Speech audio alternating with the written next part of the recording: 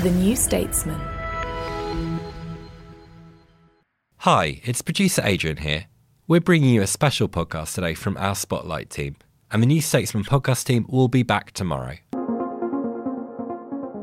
I'm Alona Ferber, editor of the New Statesman Spotlight Policy section, and this is a special podcast from the Spotlight team.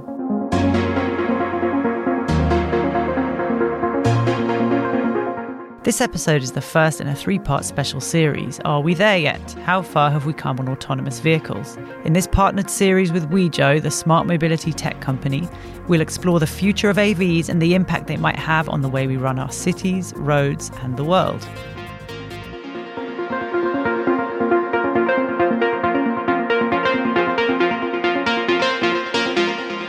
In the very near future, your car will use data from your mobile device to help you navigate and stay safe.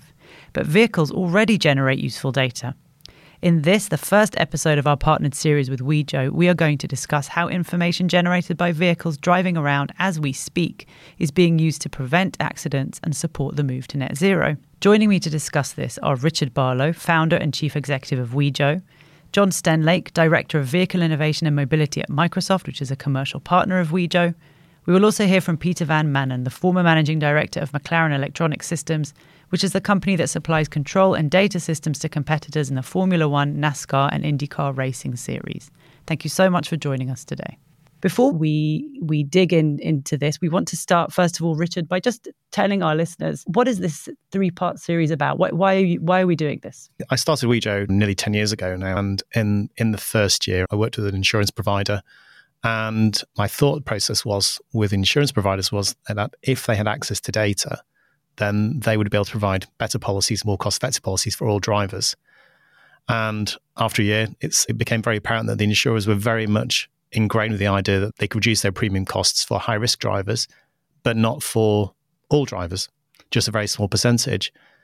And then at the same point, it became clear that motor manufacturers, otherwise known as OEMs, were also making more of their vehicles be available in terms of the data they make available. And there was a massive disconnect. So I realized there was an opportunity there to work with the motor manufacturers and to actually go beyond insurance, but actually use data for good, use data to provide better mobility services. And now today, we see data from 90 million journeys every day. We have over 20 million vehicles on platform. We're working with some of the world's largest logistics companies where they're 30% more efficient in terms of delivering parcels. We're working with departments of transport to fundamentally improve safety on roads.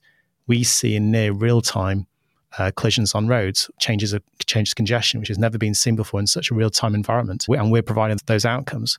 We're working with smart cities to plan how to ease congestion. We show, for example, how you can change a road from 2 lanes to 1 lane, and actually that eases congestion rather than making congestion worse. So we're doing that with live data. And it started with this challenge of, can we provide a better insurance policy for all drivers? And the answer was, with the data at the time, no. But now, actually, 10 years later, that's just one of the many use cases that we're offering to industry. So in the special series that we're producing together, we're going to be talking about connected vehicles and real-time data and how, as you said, how data can do good. We're going to talk also about EVs. How far have we come in terms of mass EV adoption and what are the policy obstacles to that? And we're also going to look into the future at how near we are to mass adoption of autonomous vehicles, of self-driving cars. And now, before we dig into our discussion with John Stenlake, we're going to hear from Peter Van Manen a little bit about how he, 30 years ago, started collecting vehicle data in motorsports and how he saw the potential of that for doing good in the wider world. So at McLaren Electronic Systems, we started using high-speed data back in the early 90s. And just to skip to where we are today, the Formula One racing cars, they have about 250 sensors. They're measuring a lot of data and they're sending about 1 billion numbers from each car during a 2-hour race. And that's been all done through telemetry. 30 years ago, we introduced the idea of high bandwidth real-time telemetry because the racing cars are quite highly strung. If you want to develop it quickly, you want to be able to monitor what's going on. So telemetry sort of goes hand in hand to running at the edge with a very highly strung machine.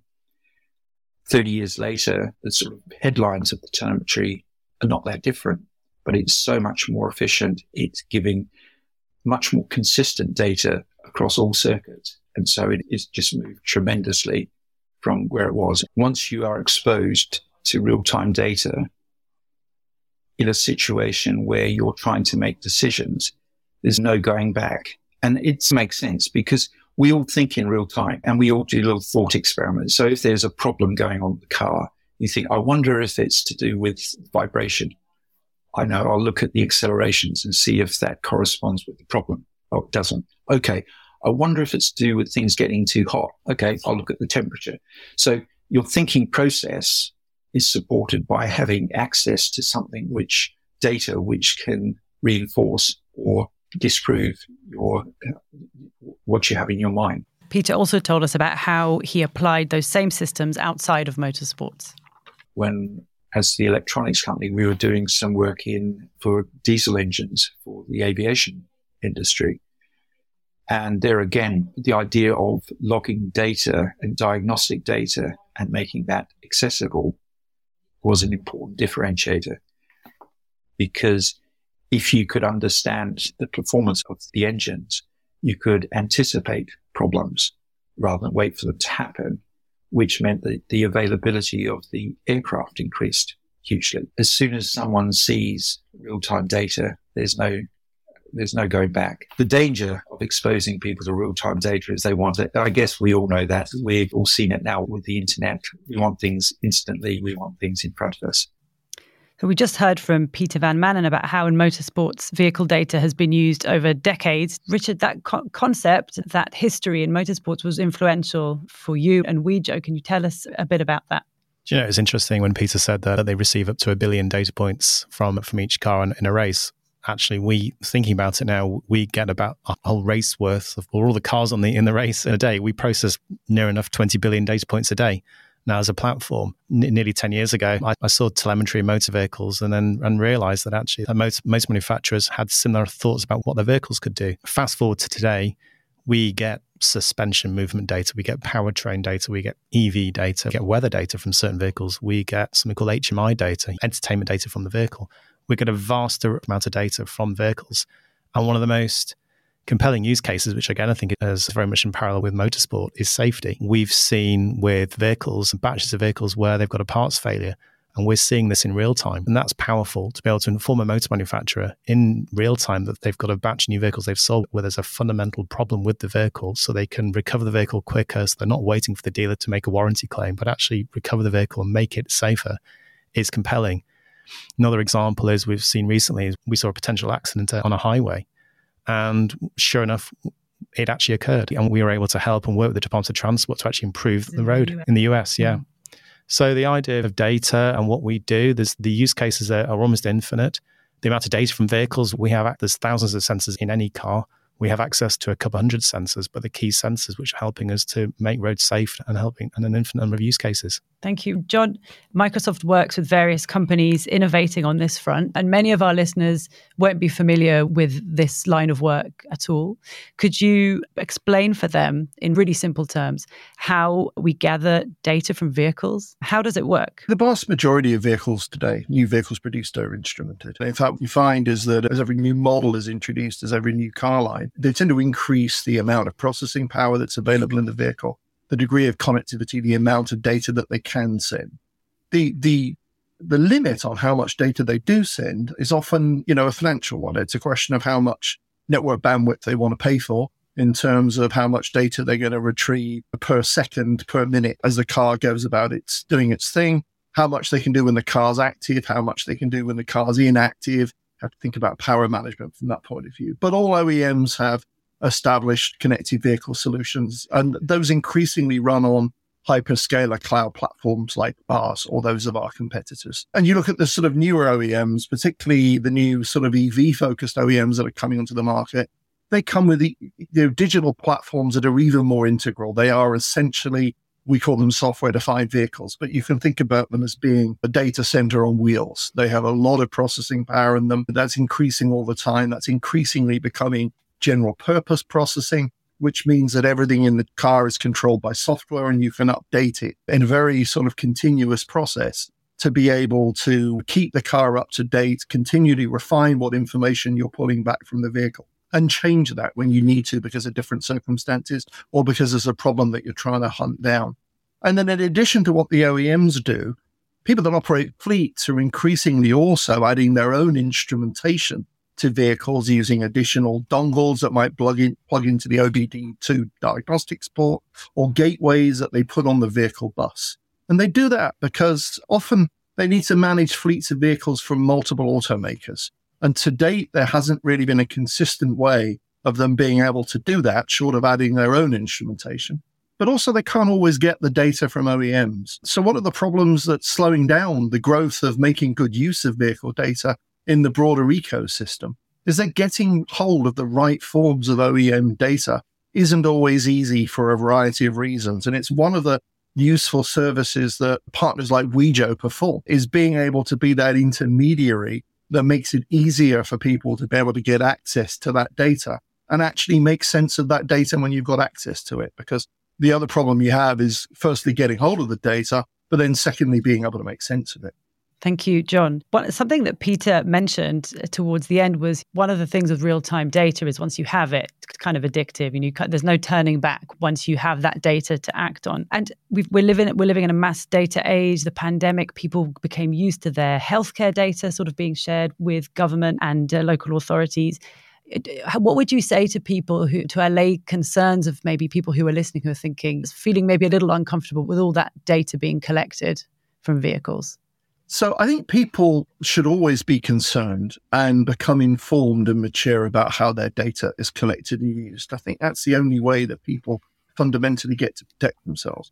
I'd argue in the case of vehicle data, there's less to fear than in some others. Vehicle data doesn't actually prima facie include PIIs, those personal identifiers that are key to your identity, whether it be your NHS number, even your name necessarily, your full name, your address, things like that. So theoretically, it's pretty easy to make anonymous.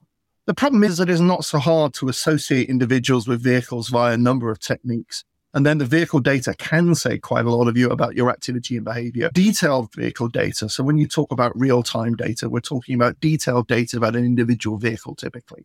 That's usually treated as privacy sensitive, and it should be. And that's one of the reasons why OEMs typically make that sort of detailed data less available than they probably should for the benefit of society as a whole. And it's a problem, therefore, that needs to get solved. And in my view, the answer is to put people in control of their data, how it is used, how they get compensated for that use. And in years to come, I'm quite convinced this is what society will conclude is the right answer, including establishing the principles that the end user actually owns that data and then licenses it through companies like Wejo to other people, insurance companies, e-charging companies, even the OEM themselves, that actually then wants to make use of that data. Sometimes who the end user is can be complex. Is it the driver? Is it the vehicle owner? Is it the fleet operator? Or what about passenger? So there's some things that need to get ironed out there. But I think both from a point of view of what people are actively doing in the marketplace with solution patterns and forthcoming regulation is beginning to move in the right direction. So I think there's hope. Richard. I'm going to tell a very strange story now. 10 years ago, I was there at the proverbial kitchen table with a notepad. I had a sort of an inkling of an idea of what I wanted to do next. I wanted to build a business around saving drivers their money on their insurance, but not just be focused on high-risk drivers. And I was a fan of Dragon's Den at the time. And I was continuing on my way thinking what's going to be standout, what's going to be unique about my company, and where are the sources of data. So I wrote to my mobile phone company, and there's something called a subject access request, where any company that you have a relationship with is legally obliged to tell you everything they know about you. So I sent my £10 to the mobile phone company and said, asked them what they knew about me. And I got a ream of information back, huge ream of information back. And I went through all the data in this information, and I worked out that the mobile phone company knew everything about me already.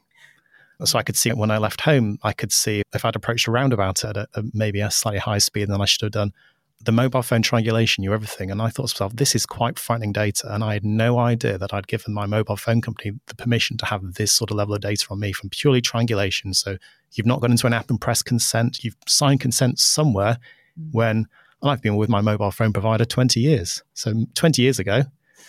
And I don't get a bill now. It's all online. So there must be something somewhere that's GDPR compliant where I've said that they can keep this triangulation data on all my activity at a very granular basis. And I thought to myself, drivers need to have more control of that. They need to have control of all their journey data. So Wejo comes from WeJourney. And when I started Wejo, when I approach motor manufacturers, the first thing I say is you do not own the data. You're purely a custodian of the data. The driver needs to be fully informed and they need to make an informed decision about whether they want to share data and how much data they want to share. So the use cases we provide, we will never work with an insurer if the insurer wants to provide a penalty-based policy. That's against the principles of what we do. We're very much about being a brand that will be trusted by society and understand that data won't be cynically sold. It's there to do good. Data for good, as we refer to.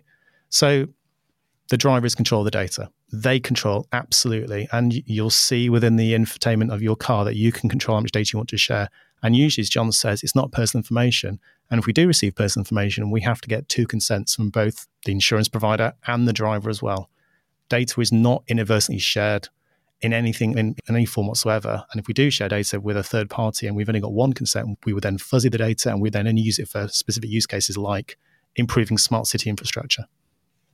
I want to take us now to talk a little bit about policymakers and the obstacles to putting into place all the really beneficial use cases that you outlined earlier in this episode, Richard. What are the key obstacles to making use of this kind of data at the moment, whether they're regulatory or legislative? We work with a number of academics, and one of the academics we work with, they were saying before we came along with real-time data, it would take them 2 years to do research, whereas they can now replicate the same research in 45 minutes. But that message needs to be passed on to policymakers now. They need to know that they actually can get much quicker informed decisions about what's going on in the world. I mentioned before about during COVID. Prior to COVID, we saw a certain profile of driving behaviors and how people were parking in cities and how that was potentially predicating then where utility providers would invest in infrastructure to charge EVs in multi-story car parks. Whereas we showed during COVID that vehicle usage or vehicle miles dropped by 60%, but within 3 months they went back up. But people were fundamentally driving differently. Only real-time data and new data can give you that sort of new information for policymakers to potentially then change decisions that they were about to enact. With things like the Jobs Infrastructure Act in the US, there's $7 billion being allocated to EV charging installations for 500,000 charging points. There needs to be the right data so that money isn't wasted. And we can all associate money being wasted in the public sector. Data can help hugely in making sure that the right decisions are made. John, is there anything you'd like to add to that? Not really. I think Richard said it very well. Will just briefly add. I think GDPR legislation was highly useful in starting the ball rolling in terms of starting to get some control over. It's like the story Richard told of all the data that his phone company collected about him, which he didn't know. And as one of the more informed individuals in the industry, if he didn't know, you can bet that a lot of other people don't know either. However, it also has some kind of negative impacts in that the concern about privacy sometimes causes people to hoard data rather than actually making it more generally available. I think what's coming, and it's a little bit of an open secret, there are new data policies being at least, shall we say, actively considered by the EU and several of the states in the US, which seem to be heading down the pathway of encouraging this individual control that's very much a mantra for Wejo, but making that more broadly the set of principles that people have to act by. I would encourage that form of legislation. It will inevitably come with some penalty costs and some challenges for the industry to have to deal with. But I think anything that moves the ball towards enforcing movement of data under the control of the individual who owns that data and who originated that data is absolutely a good thing. I'm afraid that's all we have time for today. Thank you so much to Richard and John for joining this discussion. You've been listening to a special podcast series from the New Statesman Spotlight team in partnership with Wejo, the smart mobility technology company. Join us in January for the next episode of this series, where we will explore how far we have come on the road to EVs. You can find out more about Wejo on their website.